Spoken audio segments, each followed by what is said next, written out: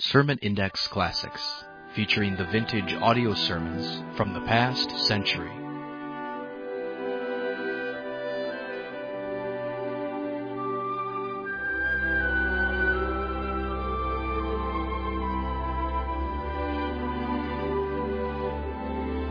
Welcome again to Sermon Index, and today's program featuring some of the best sermons preached in the last century. This program is provided by the Ministry of Sermon Index. For more messages, log on to our website, www.sermonindex.com. Now, here's today's program.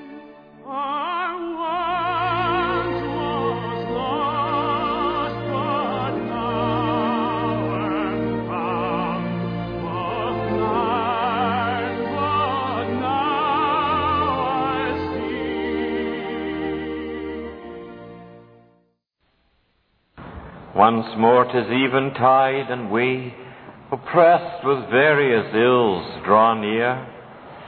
What if thy voice we cannot hear? What if thy face we cannot see? We know, we feel that thou art here. Thy touch is still his ancient power. No word from thee can fruitless fall. Here, in this solemn evening hour, and in thy mercy, heal us all, for Jesus' sake. Amen. And the chapter that we are going to be thinking about is the 13th chapter of 1 Kings. Now, at first glance, this is a very unusual story. A very unusual story indeed. It's a very long chapter. The verses themselves are long. And there are 34 of these verses. So in effect, we have really a 4-column write-up on this one story concerning this one young prophet. And we never hear of him again. He comes onto the stage unheralded. We know nothing about him before he comes, but he comes with a very definite word from God. He fulfills that word.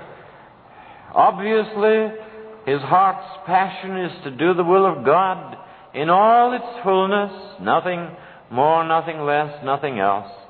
And yet, after having fulfilled God's commission perfectly, he falls, he falters, he fails, he is misled. His eyes, for one moment, are distracted from the main aim, and that is why I call our message tonight the tragedy of deflected aims. One of the wonders of the Bible is the way it's so full of humanity. It's full of human interest stories. Every phase of life you will find here. And the controlling motives behind these stories. The deepest desires and the pathetic tragedies.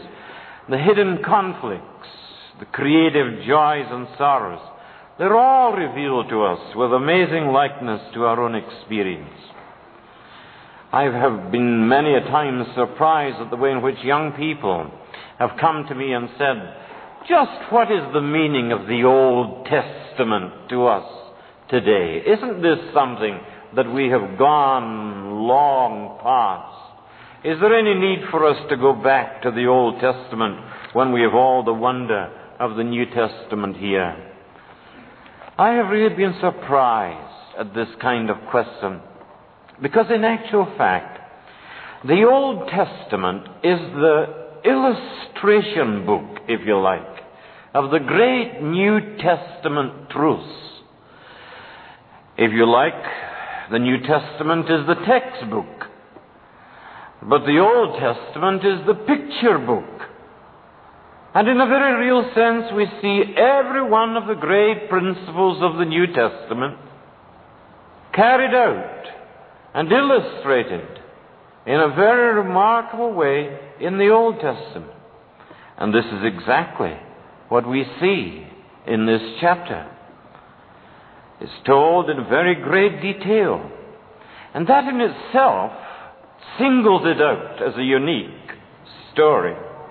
When the Holy Spirit sets himself to record an incident in great length and in very exact detail, we can be sure that he has some very special purpose in doing so.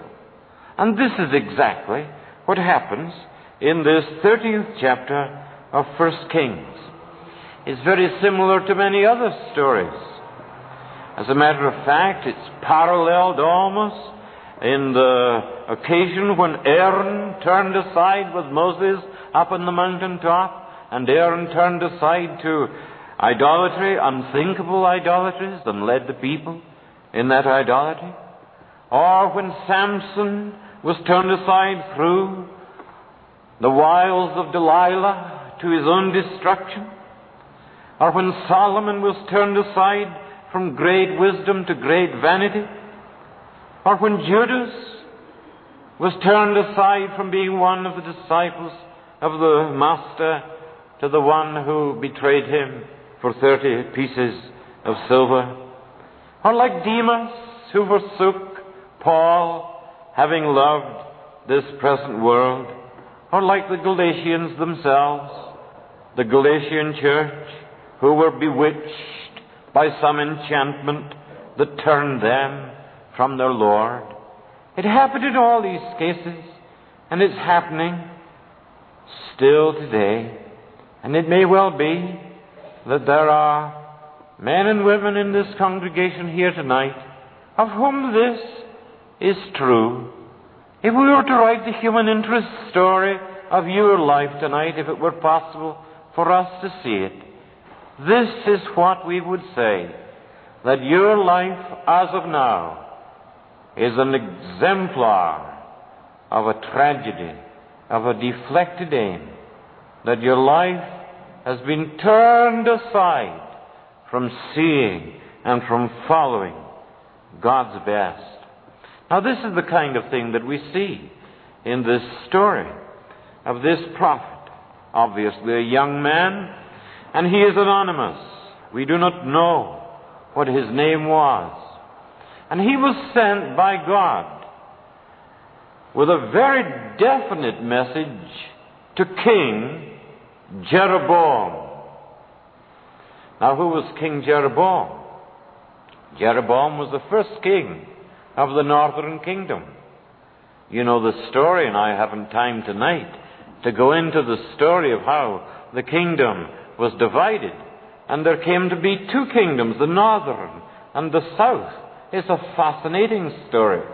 Why, just 2 weeks ago, when I was down in Schenectady, I was asked if I would speak to the university and college group at 9:30 in the morning.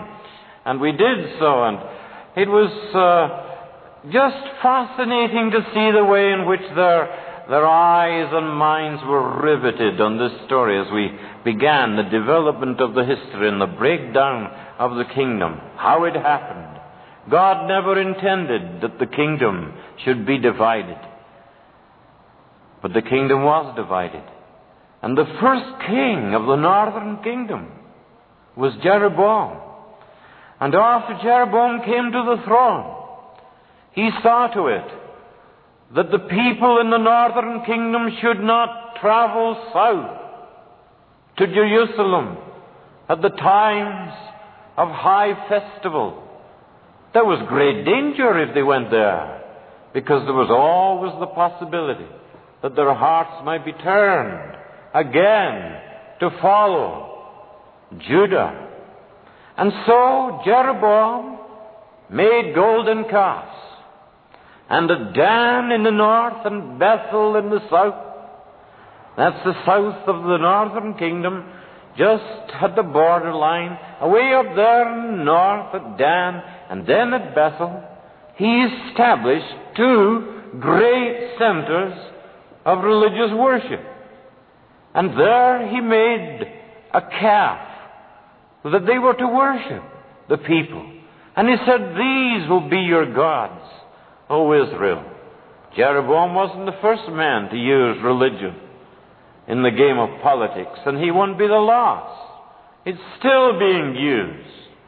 It's still being used very greatly in our own country of Canada at the present time. But it certainly was his objective at this point. The people must not go south of the border, because if they go south of the border, they might not want to come back again. And yet there was the compulsion, and impulse within their hearts to worship. You see, there is the God-shaped blank in every life, and the necessity for worship. And if the true God be taken away, man will still make for himself gods. Well, Jeroboam set himself as king, was established as king. And he, having done this and having ordained that there should be these places of worship at Dan and Bethel, God sent a messenger to him. And it's this messenger with whom we are concerned, this young prophet. There came a man of God out of Judah, from the southern kingdom, Judah. There came a man out of Judah by the word of the Lord to Bethel. And Jeroboam was standing there by the altar to burn incense. And this young man cried, "O altar, altar, thus saith the Lord, behold, a child shall be born to the house of David, Josiah by name." Now this is prophecy, because Josiah is not going to be born for many years yet.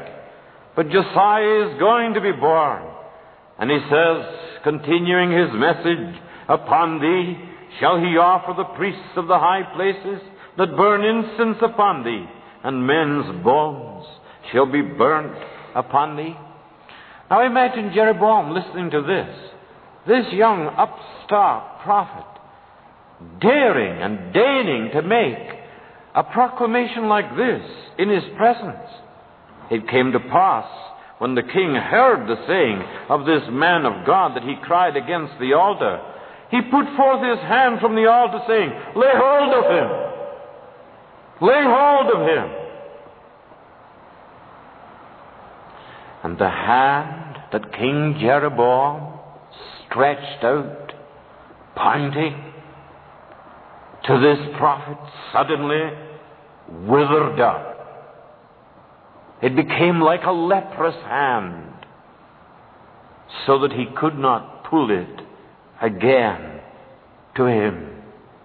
And in the very moment in which that happened to the king, the altar was rent, and ashes were poured out from the altar, just as the prophet had said.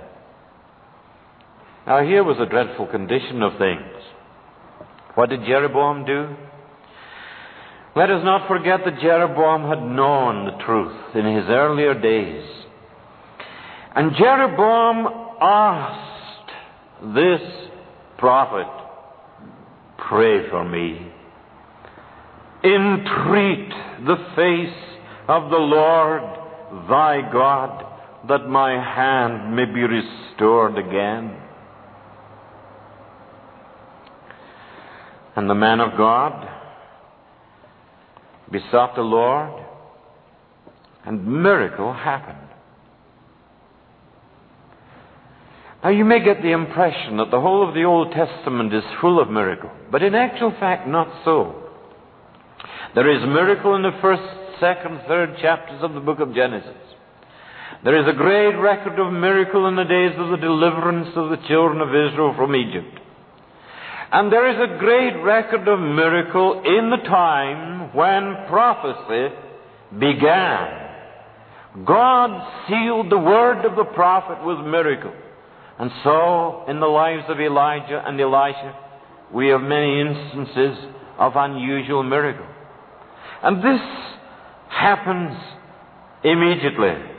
He besought the Lord, and the king's hand was restored him again, and became as it was before. And the king said to the man of God, "Come home with me, and refresh thyself, and I will give thee a reward." And the man of God said to the king, "If you will give me half of your house, I won't go in with thee. Neither will I eat bread nor drink water in this place, because I was charged by my Lord, eat no bread, drink no water, nor turn again by the same way that thou camest." And so when the king, having failed to terrorize this prophet, and having failed now by flattery and by the promise of reward to woo him over to his side and to take him home to supper, so to speak, we are left with the prophet. Jeroboam, for the moment, is set aside. And this young prophet who had been sent by the Lord from the kingdom of Judah north to Israel, and who had come to Bethel and so wonderfully fulfilled this commandment, as it was commanded unto him to declare, this young prophet goes back to Judah another way. Because God had said, "Eat no meat, drink no water, and come not back by the way that you came."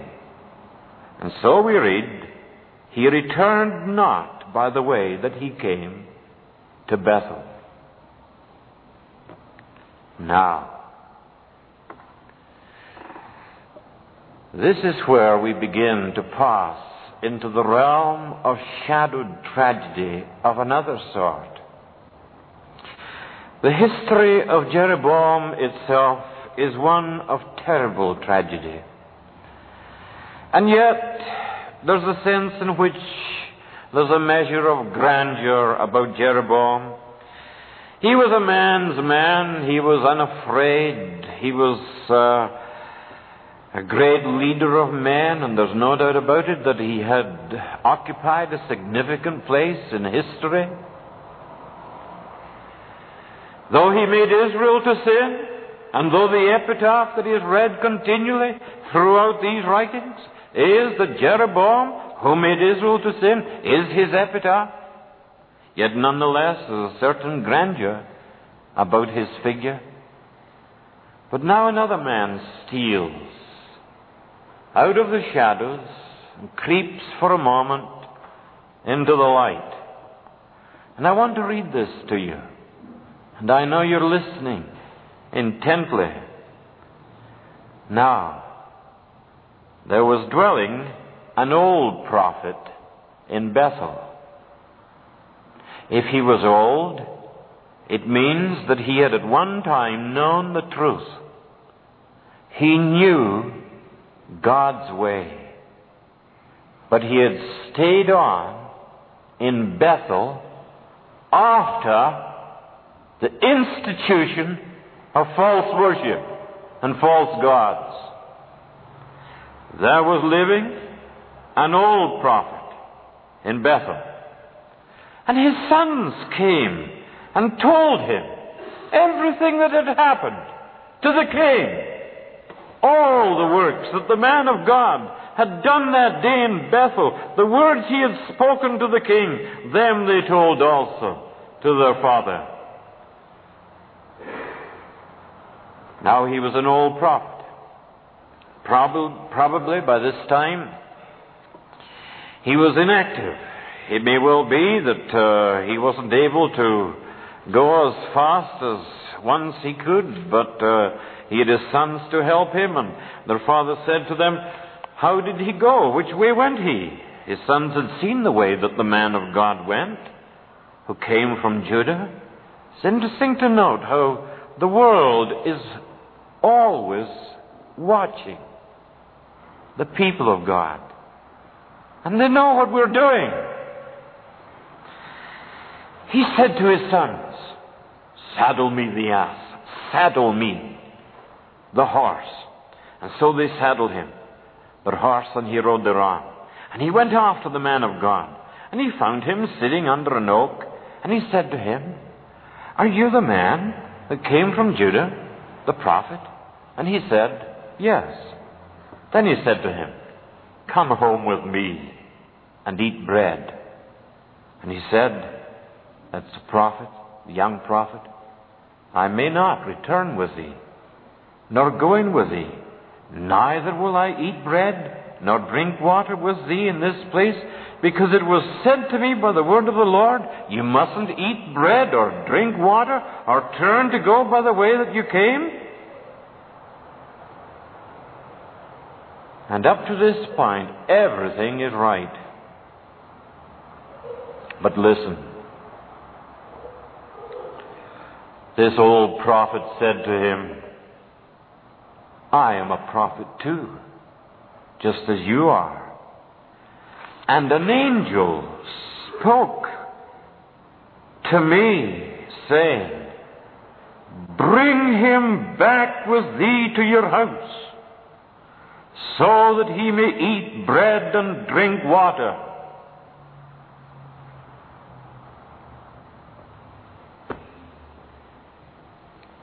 What do? Here's an aged servant, an old prophet who says, I've heard the voice of an angel. And this angel said to me, you've to come back. But you know, the last 5 words of verse 18 are these. But he lied to him.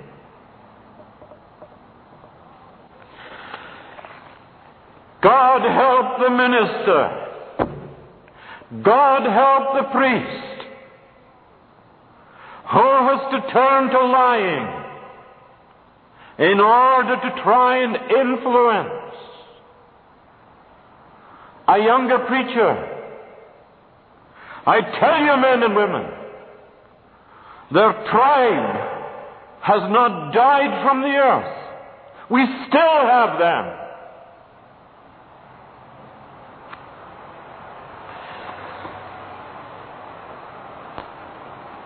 And when I think of some men who should have known much better, some men who in their earlier days knew what it was to be within the true fellowship of God and rejoiced therein and took part in the ministry, but as time went on and they married and settled down and a family came, and bit by bit they began to lose their enthusiasms, and bit by bit they began to make this particular play with the world around them, and bit by bit they gradually slipped away from the absolutely razor edge of the true ethic of God as revealed in the Holy Scriptures, and then pass this on to other younger men in the name of truth. You've seen this happen. I've seen this happen over and over and over again. He lied to him. But what was the young prophet to do? We read in verse 19, so he went back with him and ate bread in his house and drank water. Now remember, God had told him that he should not do this. And is God a God who changes his word? Is God a God who is changeable? Like the variableness of the weather, is our God like that? I want to tell you that when God reveals to you his perfect will, he won't change that will. even though the voice comes through others who say that they have heard a voice from above declaring to them what is right for you. You get your commission direct from God and from no one else. And the first great lesson really that comes to me out of this tremendous passage is this, that once a man knows the will of God, he must do that will and nothing else. Nothing else. Turn neither to the right nor to the left. With fingers stop your ears and never mind their jeers. Just keep along the middle of the King's highway. This is what we are summoned to do the will of God and to fulfill His commandment. But here this old prophet came, and he lied to him. And the young prophet went back and ate meat in his house and drank. There is one standard that you and I should observe, and it's this. The will of God, nothing more, nothing less, nothing else. That's the call that comes to us from God. And God's will is really very clear. Very clear indeed. You may say to me, how am I to know the will of God? Well, what are you to do tomorrow? You've got your place of business to go to, have you? You go to work tomorrow. And you know that one of the first things that you have to do in business is to be absolutely truthful. Who taught you that? The Word of God taught you that. You know that the Word of God teaches you to be considerate of others.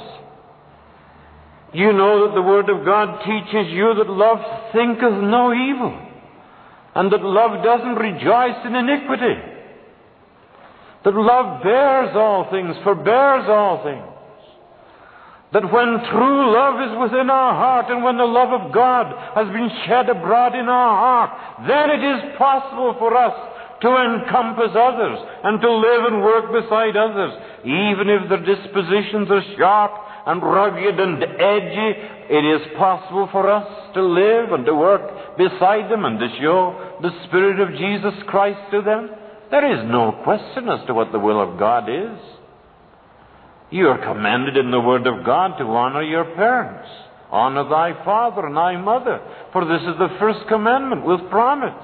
And you say to me, my father and my mother, they do things that I just feel completely wrong. They do things that I just can't understand and could never follow. Nonetheless, recognize that your parents have a particular place in the economy of God in your life, and that in the measure in which you honor them, there is going to be blessing poured back into your life. Sometimes you will honor your parents by saying absolutely no to what they request of you. That is very, very possible, because they can be pursuing a course that is very wrong, as this old prophet was. And sometimes it is very necessary for you to say, I will not eat, I will not drink, for thus it was commanded me by my Lord. You see, you go out into business tomorrow, the absolutes of the moral law, the great absolutes. You're working together with other people. Can you play fast and loose with other people? You're a married man, you're a married woman. Can you be easy and easygoing in your attitude with the other sex? Can you, if you're truly a Christian? Of course not. The law of God is absolute. The law of God is clear. There is no question about it. For this cause shall a man leave his father and his mother, and shall cleave unto his wife, and they twain shall be one flesh. This is the law of Christian marriage. And so on. Right down the line, the will of God is made absolutely clear. In all these great ethical imperatives, the categorical imperative of God reaches to your heart and conscience, and you know what you ought to do. You know it. But above that, there is the specific will of God for you. The particular will of God, the particular plan, the particular blueprint that God has for your life. God had a blueprint for the life of this young prophet, and from all eternity, I believe, God had planned that this young prophet should declare the testimony that he did, and he did it, and he fulfilled the word and the will of God. And God had planned that it should be so, and God has his own plan for you. And I tell you, there is only one thing in life worth doing, and that is the will of God. Nothing more, nothing less, nothing else. And when once God has revealed his will, do it, regardless of consequences. Regardless of consequences. Once a man knows the will of God, he must do that, but we must read on. You know, there's a second thing just to note, and let's note it as we pass by. Let's note it. I see our time is gone, but I must say this. Do you know, this story teaches me that temptations, once overcome, have a habit of coming back. Have you ever noticed that? No doubt this young prophet felt that he had done what was asked of him when he said to the king, I will not go back to your palace. I will not enter into your palace. I will not eat. I will not drink. I will not go back the way that I came. I'm out to do the will of God. And Jeroboam, for some reason or other, let him go. But you see, temptations once overcome have a habit of coming back. And that's what happened to this young prophet. Winning in the case of the king and losing in respect to this old sinner of a preacher. Perhaps the guard of the young prophet was down because he was found under an oak tree. Perhaps he was in a moment of reaction from high endeavor. And that so very often is the devil's opportunity. And the devil tempted him again, and the devil won the second time. There is no time in life in which we can relax our watchfulness. Perhaps you're getting on in business. It's good. You've got promotion. And in the act of it, you've thanked God for his goodness.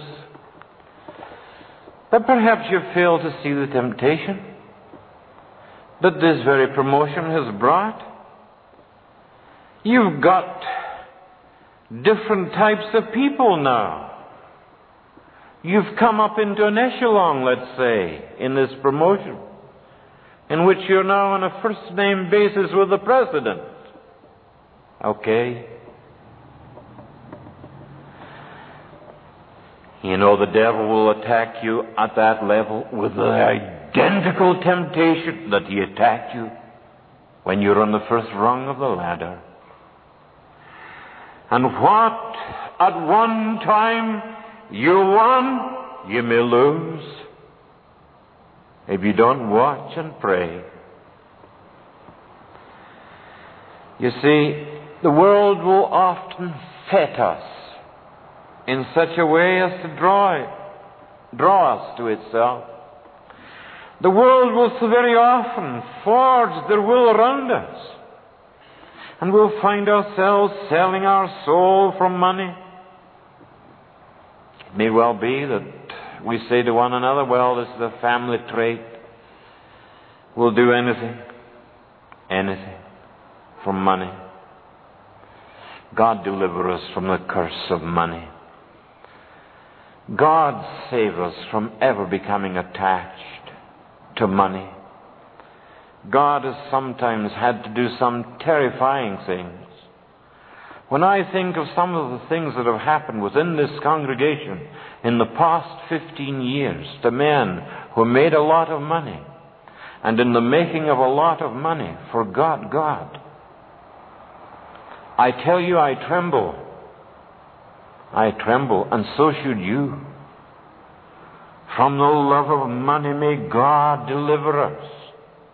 The devil will tempt you along that line. But whatever line is most likely to win, he will tempt you. He will tempt. He will try. And he will test. And temptations that once you thought had been put completely behind you have a way of resurrection.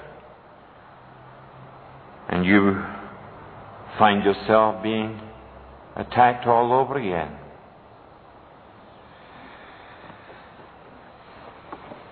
Now there's one final thing I want to say. And if you want to be with us at the continuation of this story, you'll need to come up to Elam Lodge.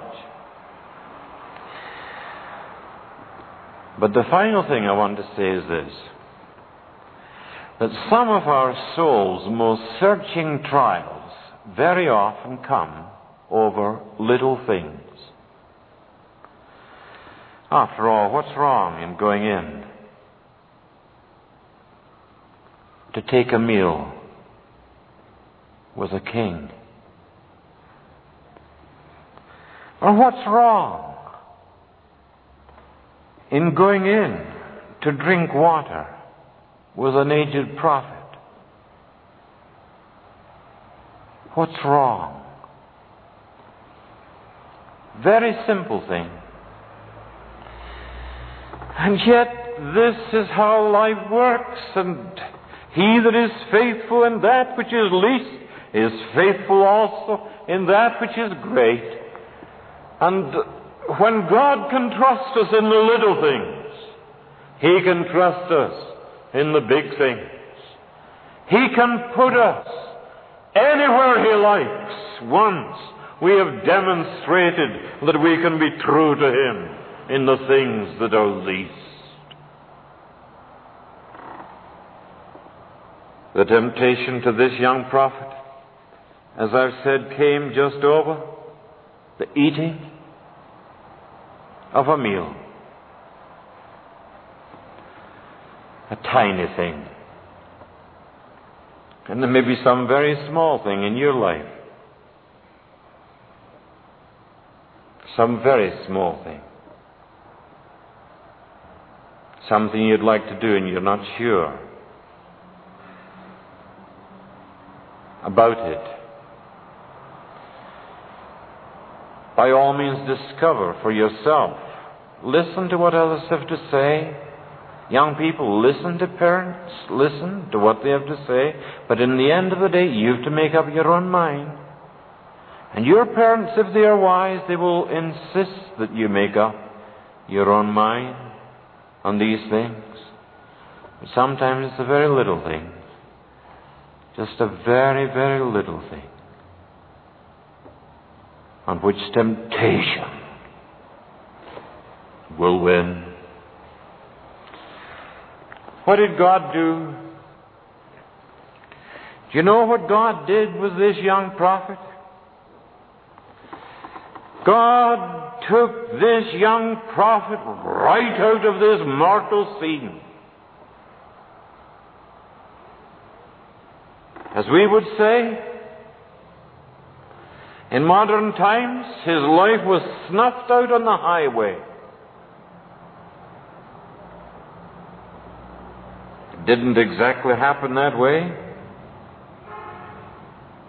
But when he was gone, a lion met him in the way and slew him. It's the same thing. It's the same thing. And God speaks to us tonight, and I believe that God speaks to us in the person of Jesus Christ, his Son, to whom all the Scriptures give testimony. And God says to us tonight, it is only in the power of my Son that you will be able to overcome. He will keep you from falling. He is able to deliver you from temptation. He is able to present you faultless before the presence of the glory of God. He is able. He can. He is able. Oh, turn then to Him and let Jesus Christ be the center and circumference of your life. And begin to live for God. Begin to live for God with such a dimension of strength that you will count all things but loss for the excellency of the knowledge of your Savior. This to you will be life and life eternal. This to you will be the life more abundant. And this is the life that is offered unto you through Jesus Christ. Go in for God's best. Choose His will. And do it. Our Father and our God, we thank You for the way in which there is so much of revelation here of the will of our Father. We want to know and to do that will. We pray that by the Holy Spirit's power, You will break through the barricades that we have erected in the heart of our personalities, and that You will come to us Yourself tonight in all Your glory, and that You will show to us that there is a way, the way of holiness, and on that way You want us to walk. Help us to walk upon it, we pray, through Jesus Christ. Amen.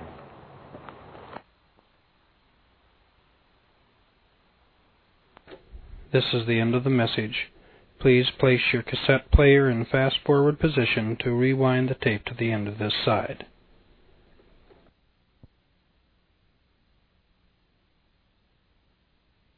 Our prayer is that you have been blessed and encouraged by this sermon.